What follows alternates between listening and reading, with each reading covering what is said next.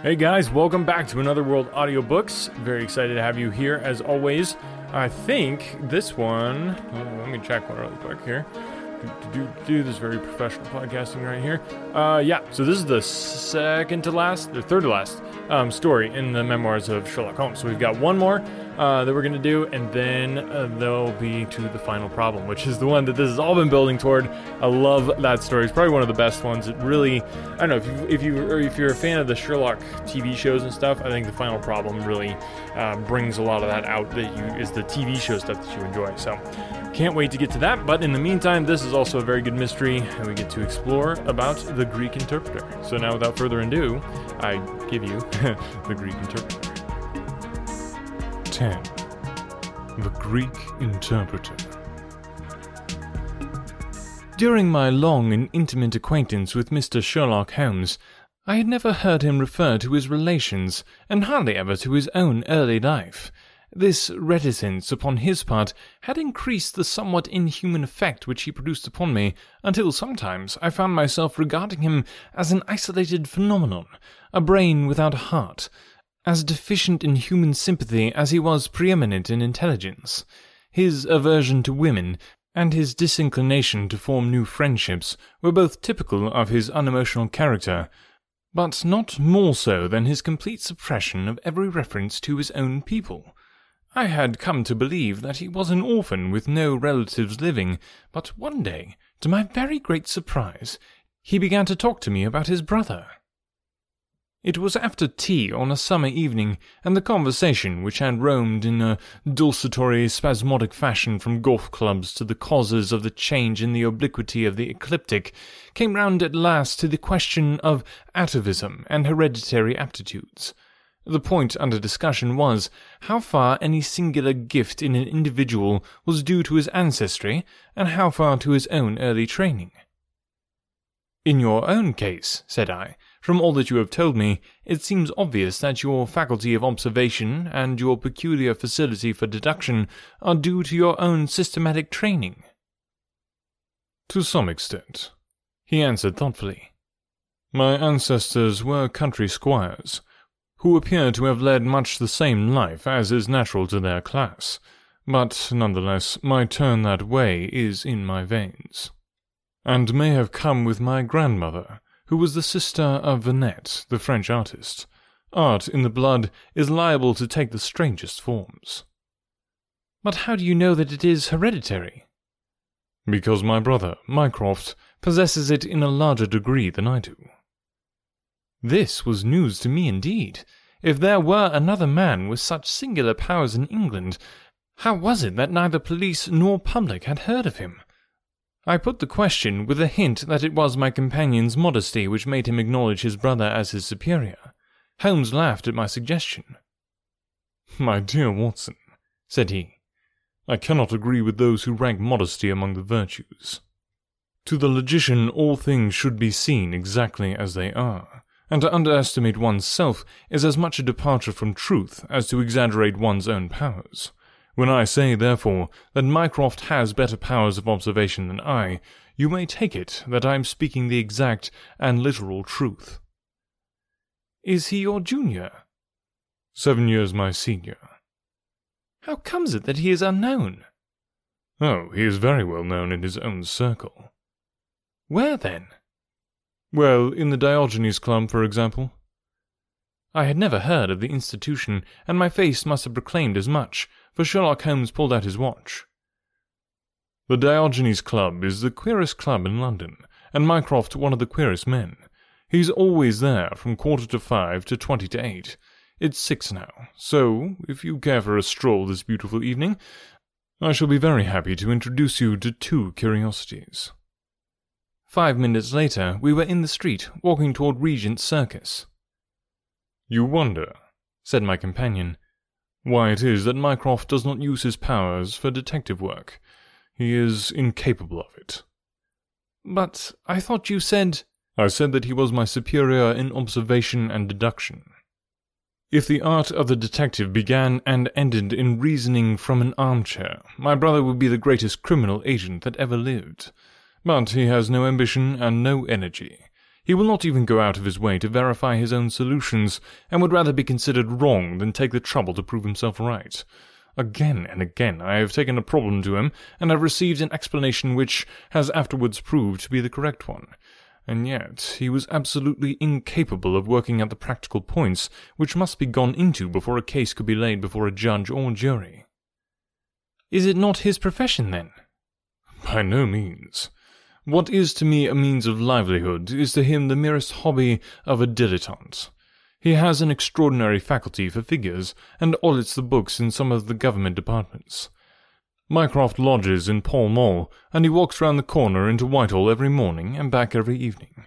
From year's end to year's end he takes no other exercise, and is seen nowhere else, except only in the Diogenes Club, which is just opposite his rooms. I cannot recall the name. Very likely not. There are many men in London, you know, who, some from shyness, some from misanthropy, have no wish for the company of their fellows. Yet they are not averse to comfortable chairs and the latest periodicals. It is for the convenience of these that the Diogenes Club was started, and it now contains the most unsociable and unclubbable men in town. No member is permitted to take the least notice of any other one, save in the strangers' room. No talking is, under any circumstances, allowed, and 3 offences, if brought to the notice of the committee, render the talker liable to expulsion. My brother was one of the founders, and I have myself found it a very soothing atmosphere. We had reached Pall Mall as we talked, and were walking down it from the St. James's end. Sherlock Holmes stopped at a door some little distance from the Carlton, and, cautioning me not to speak, he led the way into the hall. Through the glass panelling, I caught a glimpse of a large and luxurious room, in which a considerable number of men were sitting about and reading papers, each in his own little nook. Holmes showed me into a small chamber which looked out into Pall Mall, and then, leaving me for a minute, he came back with a companion whom I knew could only be his brother. Mycroft Holmes was a much larger and stouter man than Sherlock. His body was absolutely corpulent, but his face, though massive, had preserved something of the sharpness of expression which was so remarkable in that of his brother. His eyes, which were of a peculiarly light, watery grey, seemed to always retain that far-away, introspective look which I had only observed in Sherlock's when he was exerting his full powers. "I am glad to meet you, sir," said he, putting out a broad, fat hand like the flipper of a seal. "I hear of Sherlock everywhere since you became his chronicler. By the way, Sherlock, I expected to see you round last week to consult me over that Manor House case. I thought you might be a little out of your depth." "No, I solved it," said my friend, smiling. "It was Adams, of course?" "Yes, it was Adams." "I was sure of it from the first." The two sat down together in the bow window of the club. "To anyone who wishes to study mankind, this is the spot," said Mycroft. "Look at the magnificent types. Look at these 2 men who are coming towards us, for example." "The billiard-maker and the other?" "Precisely. What do you make of the other?" The 2 men had stopped opposite the window. Some chalk marks over the waistcoat pocket were the only signs of billiards which I could see in one of them. The other was a very small, dark fellow, with his hat pushed back and several packages under his arm. "An old soldier, I perceive," said Sherlock. "And very recently discharged," remarked the brother. "Served in India, I see." "And a non-commissioned officer." "Royal Artillery, I fancy," said Sherlock. "And a widower." "But with a child." "Children, my dear boy, children." "Come," said I, laughing, "this is a little too much." "Surely," answered Holmes. "It is not hard to say that a man with that bearing, expression of authority, and sun-baked skin is a soldier, is more than a private, and is not long from India." "That he has not left the service long is shown by his still wearing his ammunition boots, as they are called," observed Mycroft. "He had not the cavalry stride, yet he wore his hat on one side, as is shown by the lighter skin of that side of his brow. His weight is against his being a sapper. He is in the artillery." "Then, of course, his complete mourning shows that he has lost someone very dear. The fact that he is doing his own shopping looks as though it were his wife. He has been buying things for children, you perceive. There is a rattle, which shows that one of them is very young. The wife probably died in childbed. The fact that he has a picture book under his arm shows that there is another child to be thought of." I began to understand what my friend meant when he said that his brother possessed even keener faculties than he did himself. He glanced across at me and smiled. Mycroft took snuff from a tortoise-shell box and brushed away the wandering grains from his coat front with a large red silk handkerchief. "By the way, Sherlock," said he, "I've had something quite after your own heart, a most singular problem, submitted to my judgment. I really had not the energy to follow it up, save in a very incomplete fashion, but it gave me a basis for some pleasing speculation. If you care to hear the facts—" "My dear Mycroft, I should be delighted." The brother scribbled a note upon a leaf of his pocket-book, and, ringing the bell, he handed it to the waiter. "I've asked Mr. Melas to step across," said he.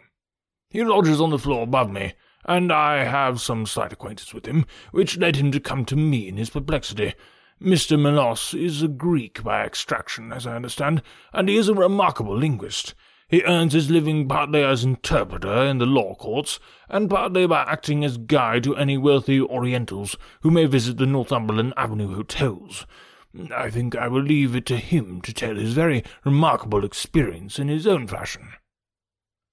A few minutes later we were joined by a short, stout man, whose olive face and coal-black hair proclaimed his southern origin, though his speech was that of an educated Englishman.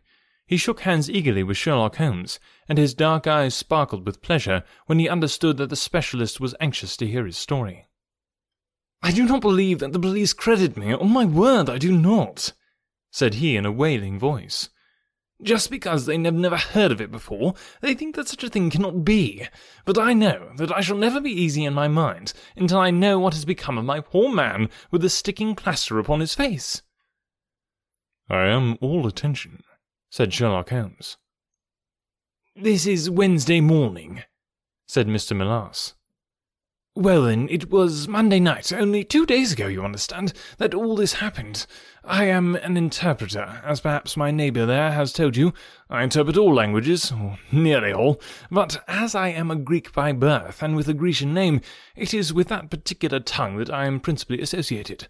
For many years I have been the chief Greek interpreter in London, and my name is very well known at the hotels. It happens not unfrequently that I am sent for at strange hours by foreigners who get into difficulties, or by travellers who arrive late and wish my services. I was not surprised, therefore, on Monday night, when Mr. Latimer, a very fashionably dressed young man, came up to my rooms and asked me to accompany him in a cab which was waiting at the door. A Greek friend had come upon him in business, he said, and as he could speak nothing but his own tongue, the services of an interpreter were indispensable. He gave me to understand that his house was some little distance off in Kensington, and he seemed to be in a great hurry, bustling me rapidly into the cab when he had descended to the street. I say into the cab, but I soon became doubtful as to whether it was not a carriage in which I found myself. It was certainly more roomy than the ordinary four-wheeled disgrace to London, and the fittings, though frayed, were of rich quality. Mr. Latimer seated himself opposite to me, and we started off through Charing Cross and up the Shaftesbury Avenue. We had come out upon Oxford Street, and I had ventured some remark as to this being a roundabout way to Kensington, when my words were arrested by the extraordinary conduct of my companion. He began by drawing a most formidable-looking bludgeon loaded with lead from his pocket, and switching it backward and forward several times, as if to test its weight and strength. Then he placed it without a word upon the seat beside him. Having done this, he drew up the window on each side, and I found to my astonishment that they were covered with paper, so as to prevent my seeing through them. "I am sorry to cut off your view, Mr. Melas," said he. "The fact is that I have no intention that you should see what the place is to which you are driving. It might possibly be inconvenient to me if you could find your way there again." As you can imagine, I was utterly taken aback by such an address. My companion was a powerful, broad-shouldered young fellow, and apart from the weapon, I should not have had the slightest chance in a struggle with him. "This is very extraordinary conduct, Mr. Latimer," I stammered. "You must be aware that what you are doing is quite illegal." "It is somewhat of a liberty, no doubt," said he, "but we'll make it up to you. I must warn you, however, Mr. Melas, that if at any time tonight you attempt to raise an alarm or do anything which is against my interest, you will find it a very serious thing. I beg you to remember that no one knows where you are, and that whether you are in this carriage or in my house, you are equally in my power." His words were quiet, but he had a rasping way of saying them which was very menacing. I sat in silence, wondering what on earth could be his reason for kidnapping me in this extraordinary fashion.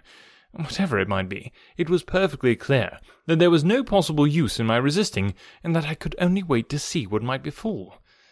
For nearly 2 hours we drove without my having the least clue as to where we were going.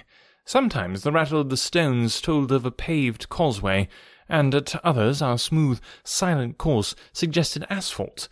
But, save for this variation in sound, there was nothing at all which could in the remotest way help me to form a guess as to where we were. The paper over each window was impenetrable to light, and a blue curtain was drawn across the glasswork in front.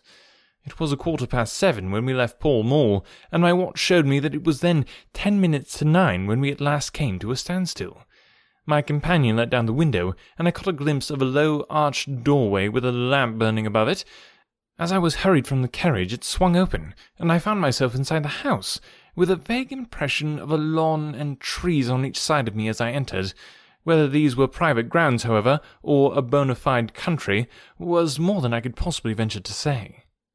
There was a coloured gas lamp inside, which was turned so low that I could see little save the hall was of some size and hung with pictures.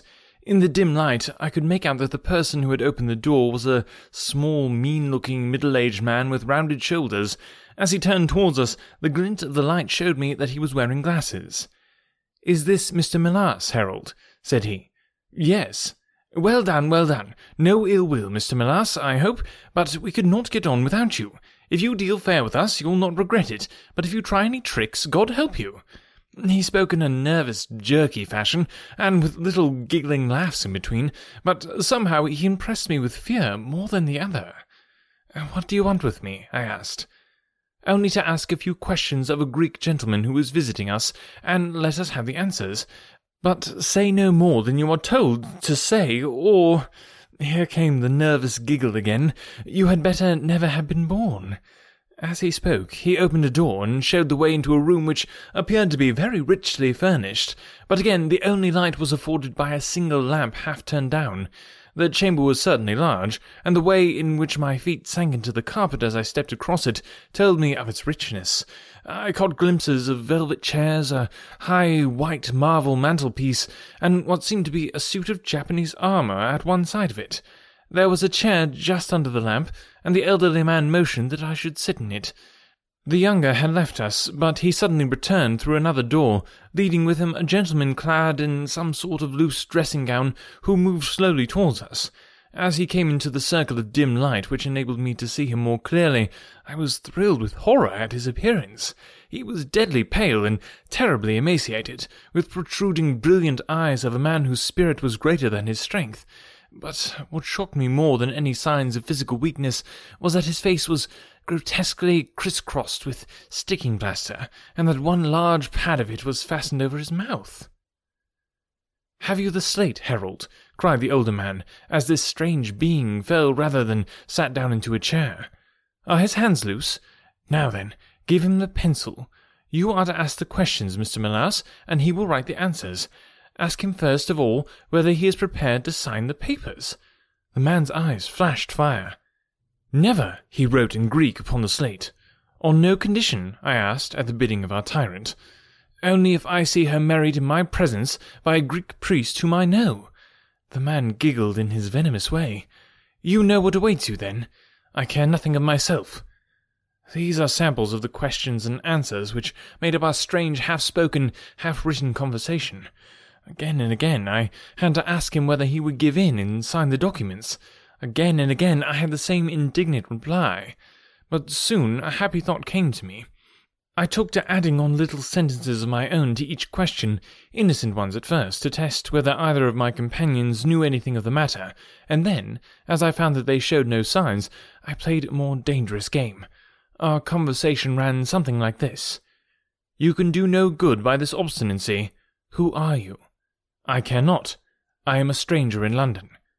Your fate will be upon your own head. How long have you been here?" "Let it be so. 3 weeks. The property can never be yours. What ails you?" "It shall not go to villains. They are starving me." "You shall go free if you sign." "What house is this?" "I will never sign. I do not know." "You are not doing her any service. What is your name?" "Let me hear her say so." "Cratides." "You shall see her if you sign. Where are you from?" "Then I shall never see her. Athens." Another 5 minutes, Mr. Holmes, and I should have wormed out the whole story under their very noses. My very next question might have cleared the matter up, but at that instant the door opened, and a woman stepped into the room. I could not see her clearly enough to know more than that she was tall and graceful, with black hair, and clad in some sort of loose white gown. "Harold," said she, speaking English with a broken accent, "I could not stay away longer. It is so lonely up there with only— Oh my God! Is it Paul?" These last words were in Greek, and at the same instant the man, with a convulsive effort, tore the plaster from his lips, and screaming out, "Sophie! Sophie!" rushed into the woman's arms. Their embrace was but for an instant, however, for the younger man seized the woman and pushed her out of the room, while the elder easily overpowered his emaciated victim and dragged him away through the other door. For a moment I was left in the room, and I sprang to my feet with some vague idea that I might in some way get a clue of what this house was in which I found myself. Fortunately, however, I took no steps, for, looking up, I saw that the older man was standing in the doorway, with his eyes fixed upon me. "That will do, Mr. Melas," said he. "You perceive that we have taken you into our confidence over some very private business. We should not have troubled you, only that our friend who speaks Greek and who began these negotiations has been forced to return to the East. It was quite necessary for us to find someone to take his place, and we were fortunate in hearing of your powers." I bowed. "There are 5 sovereigns here," said he, walking up to me, "which will, I hope, be a sufficient fee. But remember," he added, tapping me lightly on the chest and giggling, "if you speak to a human soul about this, one human soul, mind, well, may God have mercy upon your soul. I cannot tell you the loathing and horror with which this insignificant-looking man inspired me. I could see him better now as the lamplight shone upon him. His features were peaky and sallow, and his little pointed beard was thready and ill-nourished. He pushed his face forward as he spoke, and his lips and eyelids were continually twitching, like a man with St. Vitus's dance. I could not help thinking that his strange, catchy little laugh was also a symptom of some nervous malady. The terror of his face lay in his eyes, however, steel-grey, and glistening coldly with a malignant, inexorable cruelty in their depths. "We shall know if you speak of this," said he. "We have our own means of information. Now you will find the carriage waiting, and my friend will see you on your way." I was hurried through the hall and into the vehicle, again obtaining that momentary glimpse of trees and a garden. Mr. Latimer followed closely upon my heels, and took his place opposite me without a word. In silence we again drove for an interminable distance, with the windows raised, until at last, just after midnight, the carriage pulled up. "You will get down here, Mr. Melas," said my companion. "I am sorry to leave you so far from your house, but there is no alternative. Any attempt upon your part to follow the carriage can only end in injury to yourself." He opened the door as he spoke, and I hardly had time to spring out when the coachman lashed the horse and the carriage rattled away. I looked round me in astonishment. I was on some sort of a heathy common mottled over with dark clumps of furze bushes. Far away stretched a line of houses, with a light here and there in the upper windows. On the other side I saw the red signal lamps of a railway. The carriage which had brought me was already out of sight. I stood gazing round and wondering where on earth I might be, when I saw someone coming towards me in the darkness. As he came up to me, I made out that he was a railway porter. "Can you tell me what place this is?" I asked. "Wandsworth Common," said he. "Can I get a train into town?" "If you walk on a mile or so to Clapham Junction," said he, "you'll just be in time for the last to Victoria." At least part 1 of The Greek Interpreter. of course, splitting it up into 2 episodes. Like I've said before, I don't want to have to do that because I know it's just, you'd rather listen to the full chapter or the full story, right? I would rather deliver that to you, but like I've said before, this is kind of just a labor of love. I'm just doing this kind of in my spare time, and I would love to get more full-time into it and be able to put out a lot more content, probably bring on some other narrators so that we can have other people doing narration and stuff like that, but just not quite there yet. And the best way to get there, though, is just to grow the podcast audience. So if you know somebody who would enjoy this podcast, please tell them about it. Just shoot them a link to this episode, shoot them a link to any episode you like.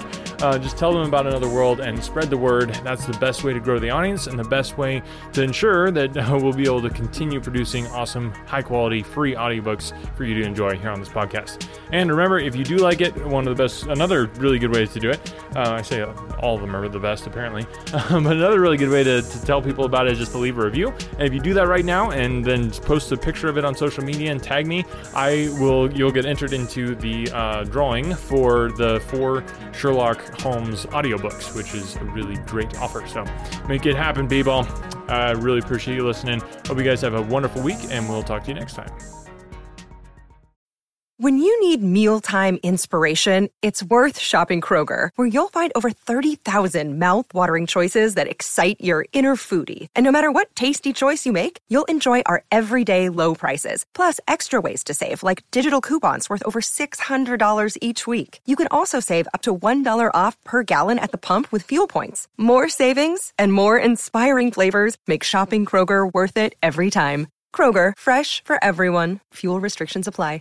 When I was in school, I absolutely hated writing. It wasn't until I was a bit older that I came to understand the power of words. If you're a business owner, you understand that power too. A business blog, when done right, can drive sales, increase revenue, and get you more customers. But as a business owner, you probably don't have the time to do all that writing. Plus, if you're not a copywriter by trade, you might feel like you're just kind of throwing words out there and they're not actually accomplishing anything. The good news is, there's a simple solution. Check it out. I call it the ultimate blog post checklist for businesses with online stores. This checklist will allow you to write better, more effective articles that convert readers into buyers. It's full of easy-to-follow examples to get your creativity flowing based on experience of nearly 1 million words written, and best of all, it's effective on any type of article in any industry or niche. I've successfully used this exact checklist on topics from pool table reviews to investment advice. Tired of spending tons of time writing stuff that doesn't convert? This checklist will change that by giving you highly effective blog posts and articles that transform readers into paying customers. Go to invicta.enterprises/free checklist and start saving time and transforming your writing now. That's invicta.enterprises/free checklist.